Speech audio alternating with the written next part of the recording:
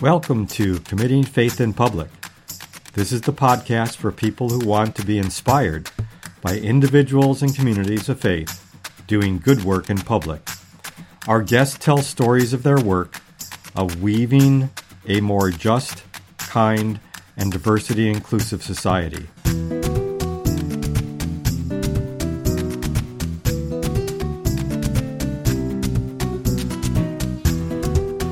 Our starting place for stories is Oklahoma because that is where we live, and because many people, both in Oklahoma and beyond, are surprised when they learn that interreligious friendly, pro-democracy, diversity-welcoming, public good-oriented religion even exists in Oklahoma. So through this podcast, we're spreading good news and encouraging you in your faith in public life work. I'm Gary Peluso-Burden, President Emeritus at Phillips Theological Seminary in Tulsa, Oklahoma, and working on the Religion in Public Life initiative for the seminary.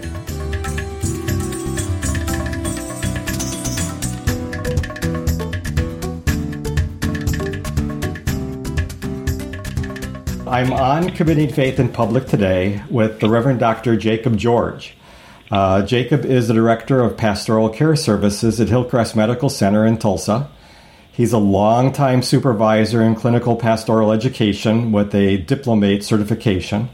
CPE is a vocational training program for clergy and other religious professionals, sometimes taken with a graduate degree in ministry. I finally remember my olden days kind of CPE experience, which was much more in your face in those days, but it was a powerful learning experience for me and made it so that I could go to any hospital for nearly any reason and feel at least somewhat confident that I knew how to take a next step once I walked in the door. Jacob has won several awards recently from the hospital, from his professional associations, and from Bright Divinity School, from which he earned his Doctor of Ministry degree for his outstanding service to an institution.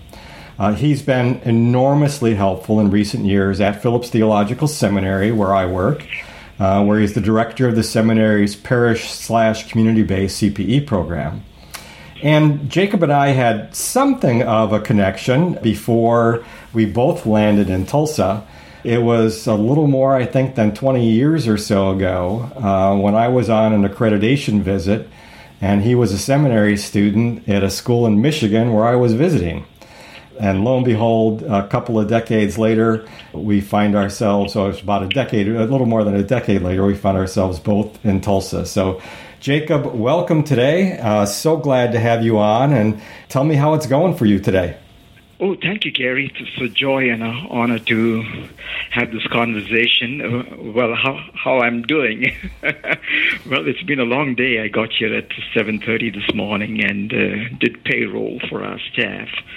And as I came in, I had a peaceful, easy feeling, to quote from the Gospel according to Eagles.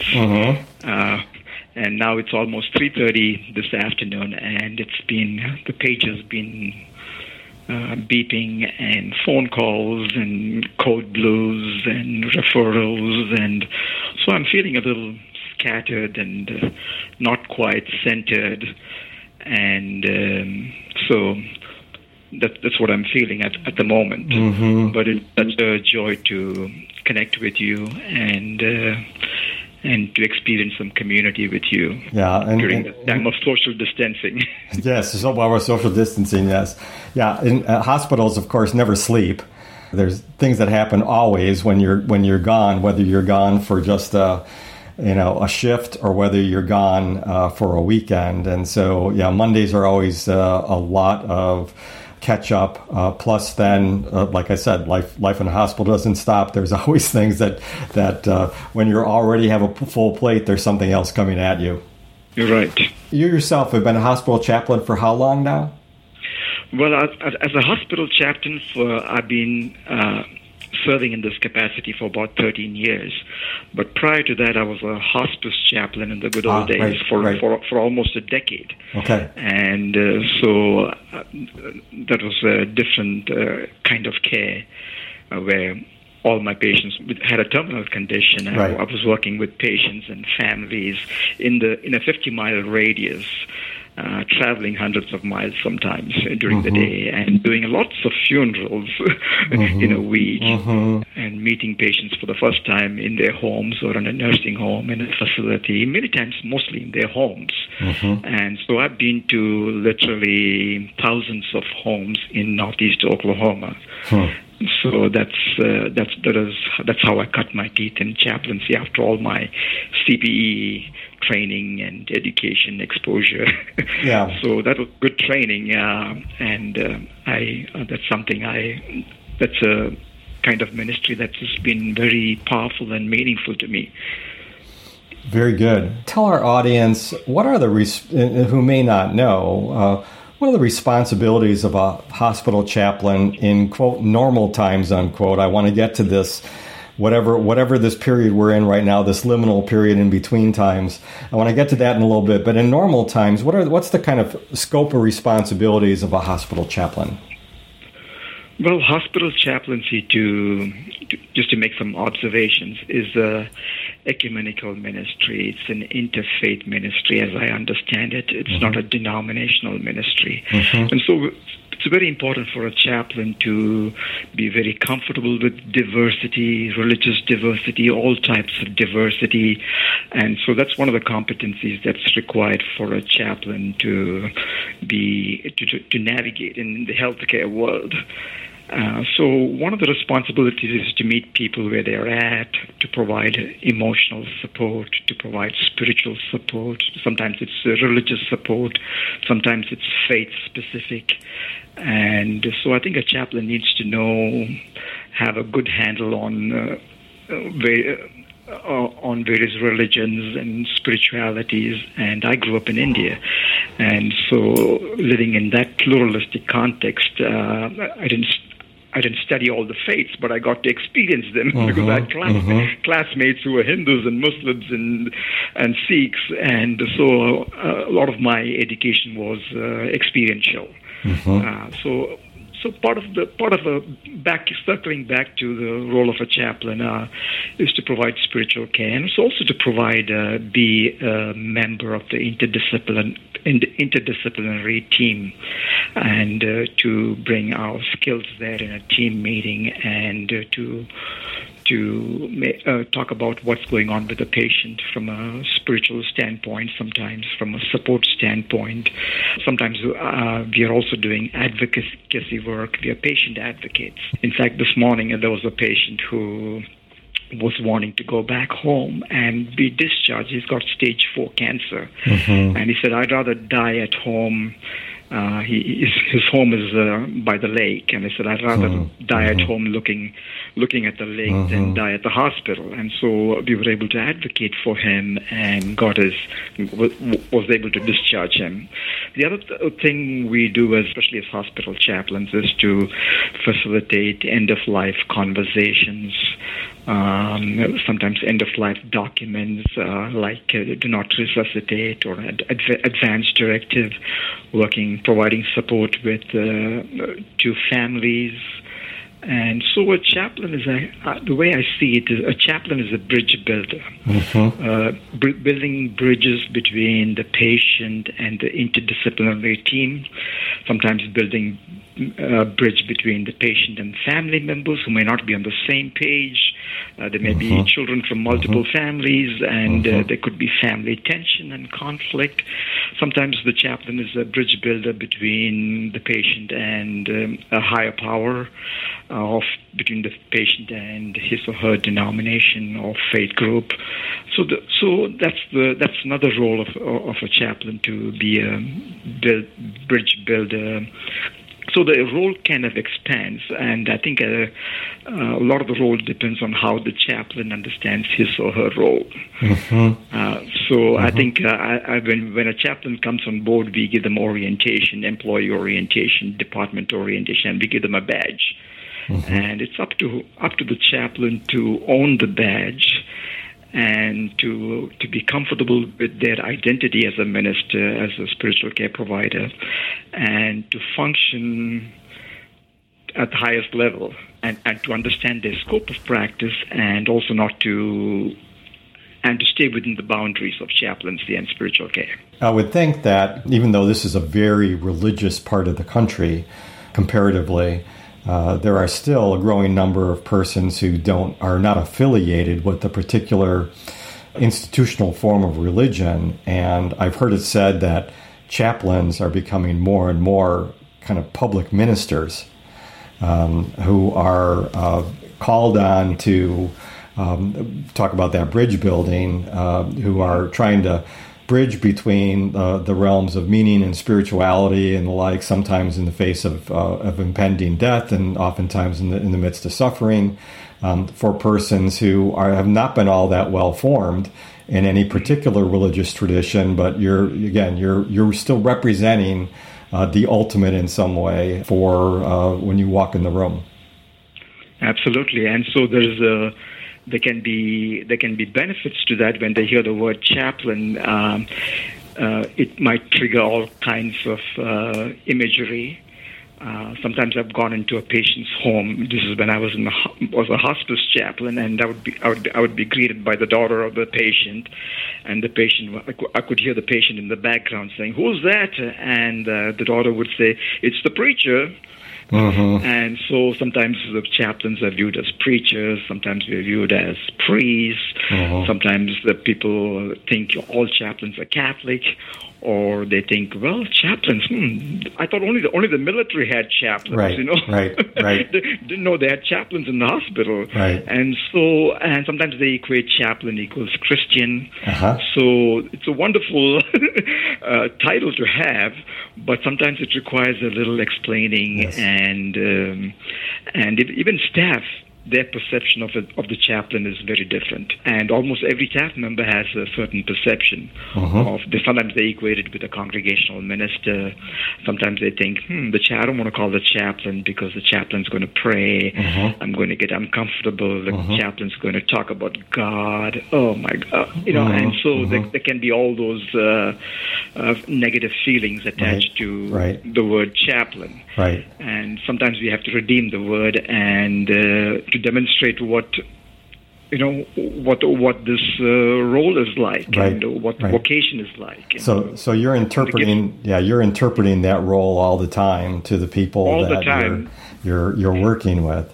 Yeah, and one of those roles I want to talk about is you've had extensive involvement in the Clinical Pastoral Education Program in CPE. That was a significant part of my seminary experience, highly formational, and helped me in a variety of ways. And I know it is for so many students who go through it. So tell the audience a little bit, if you would, what is a CPE program, and what do those students and residents within the program do? Well, CPE is Clinical Pastoral Education, is graduate-level theological education. And the model we use is action reflection. You go out and do an action, and you reflect on the action either through written form or through a debriefing process. And as a result of the debriefing and feedback from the educator and peers, certain insights emerge. And so the student is able to maybe, hopefully, incorporate some of that feedback into their learning, into the learning cycle, and then as a result, there would be new action. So action, reflection, and new action. So that's the paradigm of CPE, and most CPE programs are in healthcare settings. I wish there would be more CPE programs in churches. This is something the church should be doing, but unfortunately, I think the funding seems to be in healthcare, where there's ample opportunity for patients, for students to practice pastoral care, because we are always dealing with patients who are in crisis, and so it's a very fertile ground for education, reflection. So some of the things we focus in CPE is we look at a person's story. As persons, you're asked to reflect on your history, your religious upbringing, religious tradition. We work on pastoral identity, pastoral skills. leadership skills, conflict management, interdisciplinary work. And so some of the areas we touch on. So we have, if it's a residency program, it's generally a year long. And in that year long, there's a different emphasis for each unit, depending on the educator's paradigm and curriculum. So, but what we're doing at Phillips is something very unique. The Phillips Theological Seminary is one of the few seminaries which has a CPE program. And out of the 240 plus ATS accredited schools, there are very few.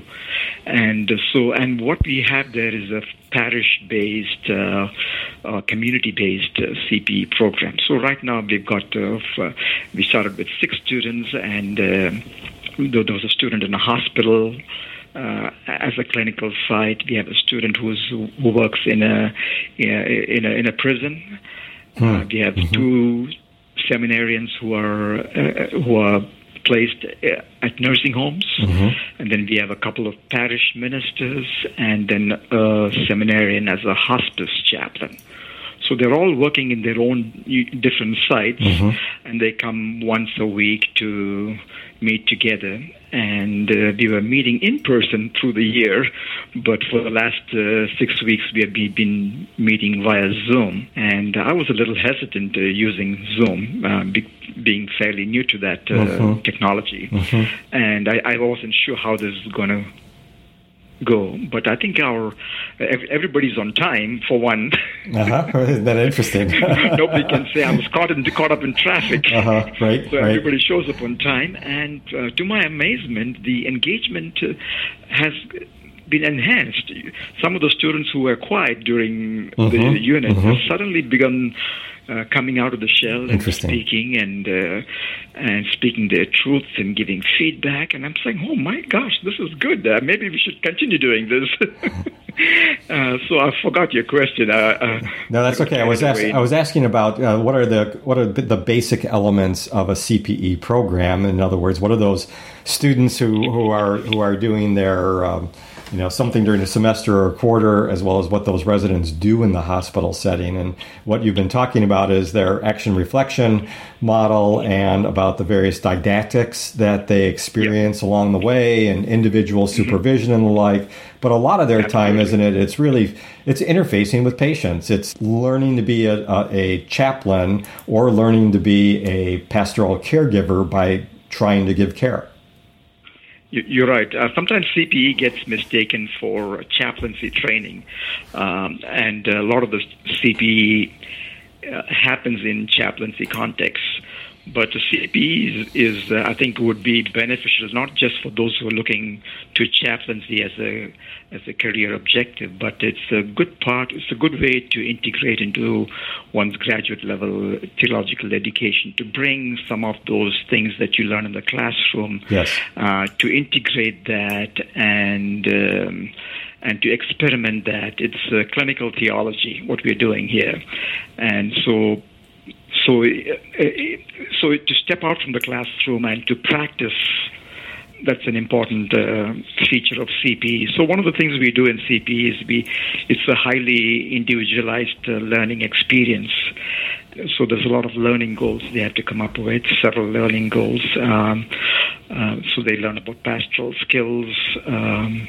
They learn to apply academic knowledge in a clinical setting. They learn to reflect on relationships with other persons, patients, family members, healthcare staff, colleagues in ministry, people from another faith tradition, understanding one's relationship between one's personal and pastoral identity. They're developing self-awareness. That's a big one.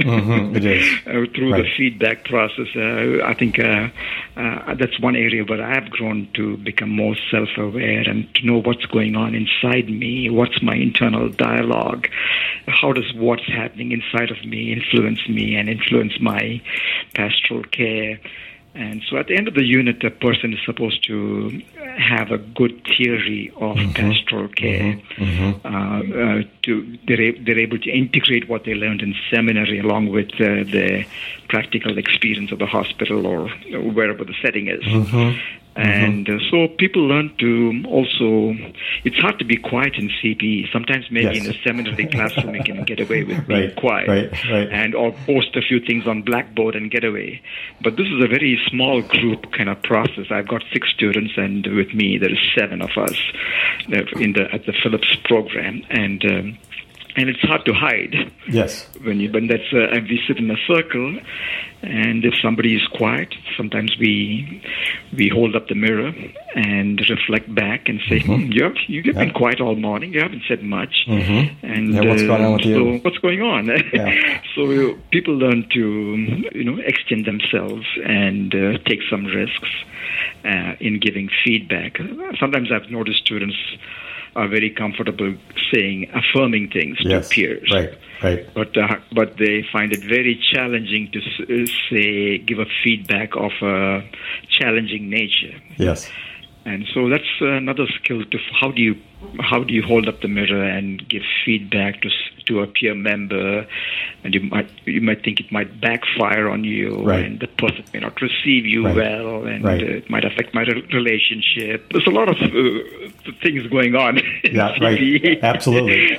As well as receive that kind of feedback and be able to take it without collapsing or being completely defensive. I mean, actually trying to deal with what others are saying, especially when multiple people are saying the same thing to you. And the other thing, working in a healthcare context, is students are exposed to medical ethics. Yes. We have an ethics committee, so we are many times called to serve as consultants in a family consultation room, or we are also conversant with healthcare policies. And at the end of the day, I think what happens in CPE, if somebody's had the experience, they should be able to self-supervise them at the end of the day. So when they leave CPE, when they go back, go to a congregational context, they're able to supervise themselves and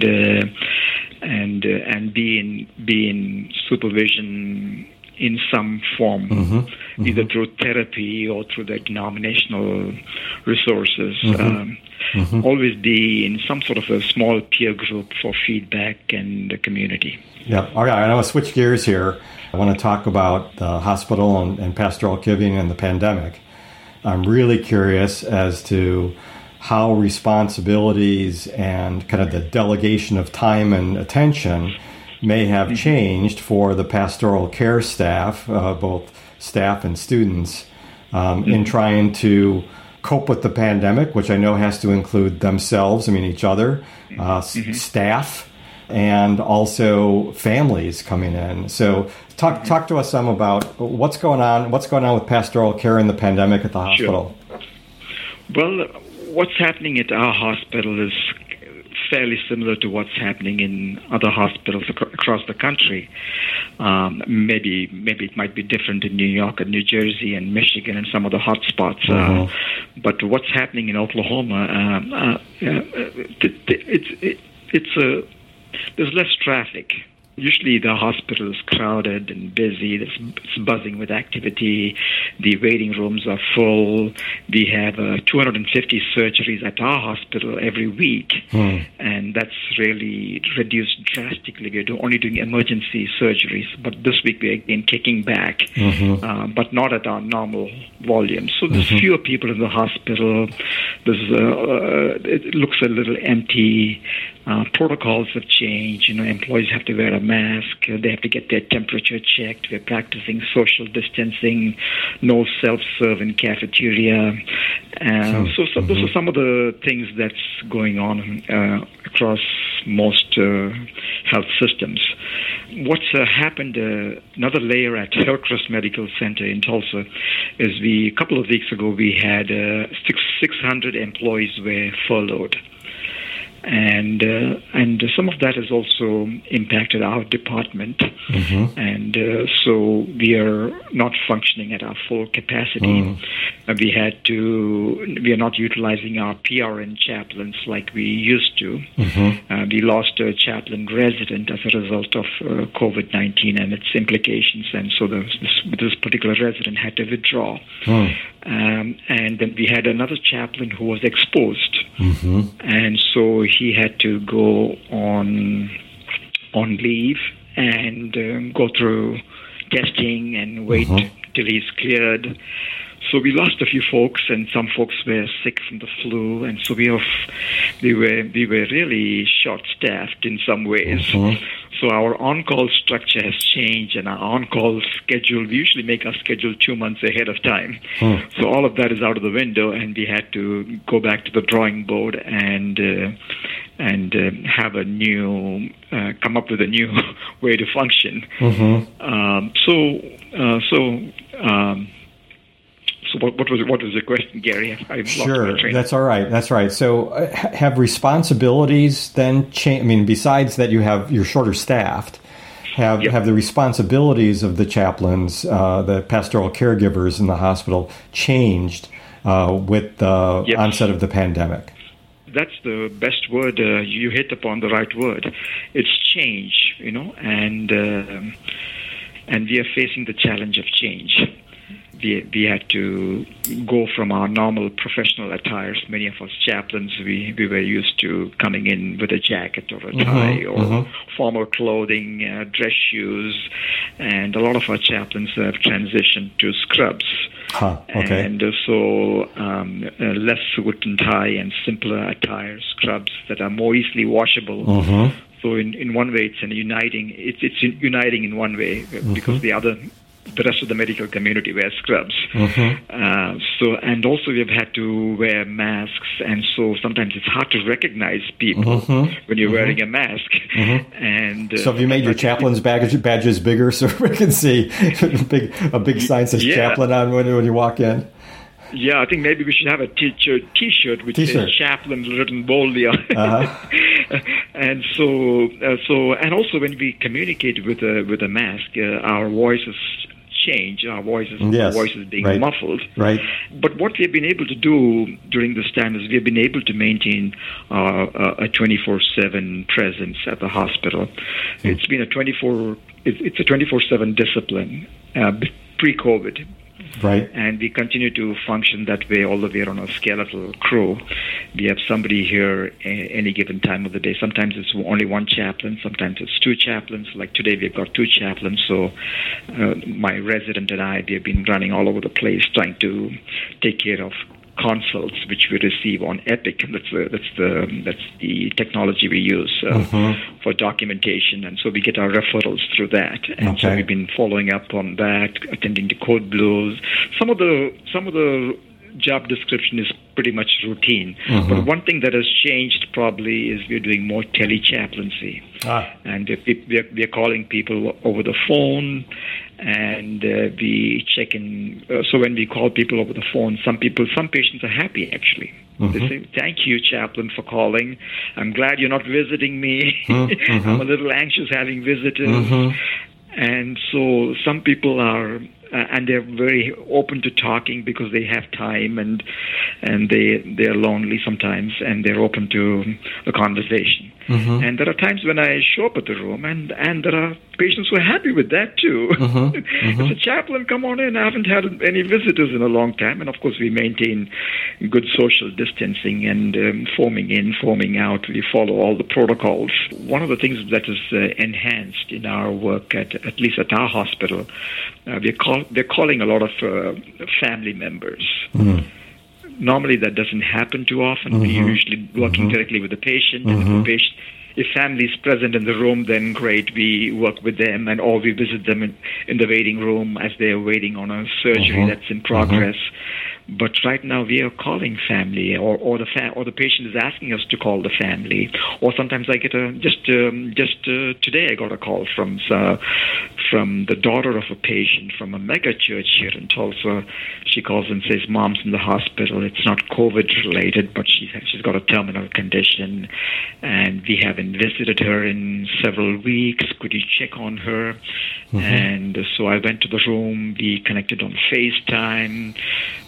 Spent time and did a little life review, and she told me she's ready and she's not anxious about making the transition from the hospital or maybe transitioning from this world. So a lot more telechaplaincy kind of work. And some of our students, residents, interns, they are not very comfortable with with using technology. Like Sunday I was here, and one of our interns, he was struggling with technology, and he was talking about how difficult it is to connect with the patient. And I said, "Hey, the other day I heard you say that you're doing online dating. I guess if you can do connect with people digitally, this should be easy." And he said, "Oh my gosh, Jacob, you're right. I'm used to connecting with people digitally." And so he was able to integrate some of that skill set professionally, of course. Right. And at the same time, I remember being taught so much from CPE about the ministry of presence. But this what you're talking about now in terms of being present through technology. We have to understand and accept it as some kind of, to borrow the religious term, real presence, and an effort to be caring rather than a social distancing technology. You're right. And chaplaincy is one of those disciplines where relationships are key, and presence is key. So the impact of this change, these changes in the hospital or the protocols, that's paramount. And it's hard to, for example, to read expression or body language behind PPE. Or technology is a wonderful tool, but there's no substitute for a face-to-face encounter. So normally some of our chaplains are known as chaplain hugs. And we're no longer able to provide that ministry of touch. And so people have been saying, "Well, chaplain, you owe me a hug when all this is over." And I said, "Okay, I'm keeping a list." And I hope you're not here in 20 weeks or 6 weeks or 4 weeks or whenever the over is. Last question I have, I'm wondering just overall, as you think about and reflect on the ministry that you're giving leadership to at the hospital, I'm thinking about, uncertainty is always a part of a hospital experience. And you're dealing with health, and you're dealing with suffering, and you're dealing with death. And all of the technologies and knowledge we're trying to put into helping someone live and live well. But there's so much uncertainty, and that's got to be the word of the day, of the time, that we're all in some way treading water in a great ocean of uncertainty. Earlier today, in a Zoom call, I said this feels more like a trip to Mars than it does a trip to the moon. In terms of how long we're going to be dealing with this, how much differently we have to think, and how quickly or not this is going to be over. And so, given kind of that, is there anything you can say about what might feel different, or your own emotions, experiences, thoughts about the uncertainty of these times as far as the hospital goes? Oh my gosh, yeah. Well, we're all experiencing change, and where there is life, there is always change. We know that, but these changes have been very drastic. Looks like the very foundation of the world has shook, and the things that are shakeable have dropped, and the things that cannot be shaken remain. So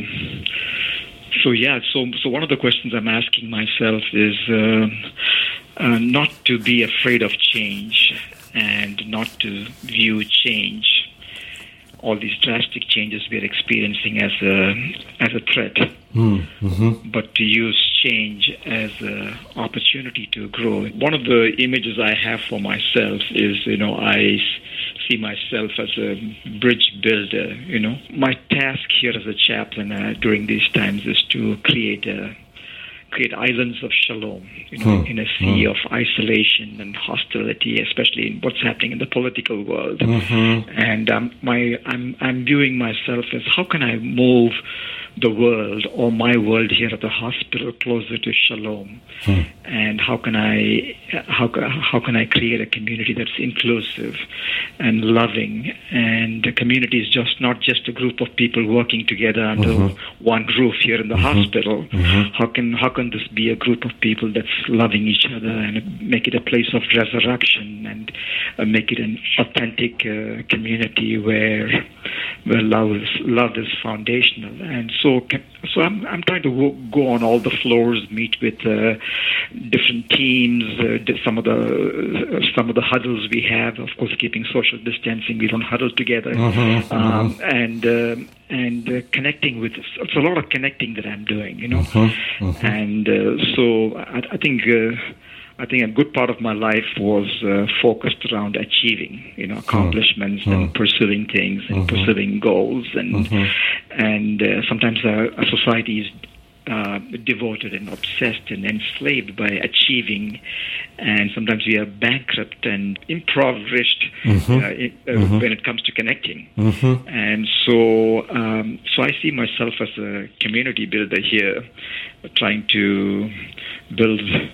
Trying to be the guardian of the spirit, and be the guardian of the human spirit. I think we were made for community. Yes. So in this season of social distancing, when people are not able to be with families and faith groups and churches, how do we pursue community? And some of the things for me that makes community possible is unconditional love, humility, justice, servanthood, civility, honesty, generosity. These are the gifts that we bring, and these are the gifts that make community possible. And so the question I'm asking myself is, what does the good Lord require of you, Jacob? Justice, and to love kindness, and to walk humbly, and to be a servant during this time of great adversity. Yes, and with that absolutely excellent word, I'm going to close and say, Reverend Dr. Jacob George, I am so happy that you took some time today to talk with me on Committing Faith in Public, and I so appreciate your presence in Tulsa and your work both at the hospital and at the seminary. Thank you. Thank you so much, Gary. This has been Committing Faith in Public, a podcast from the Religion and Public Life Initiative at Phillips Theological Seminary in Tulsa, Oklahoma. Copyright PTS and Gary Peluso Verdend. The views and opinions expressed during the podcast are those of the individuals and do not necessarily reflect an official position of Phillips Theological Seminary.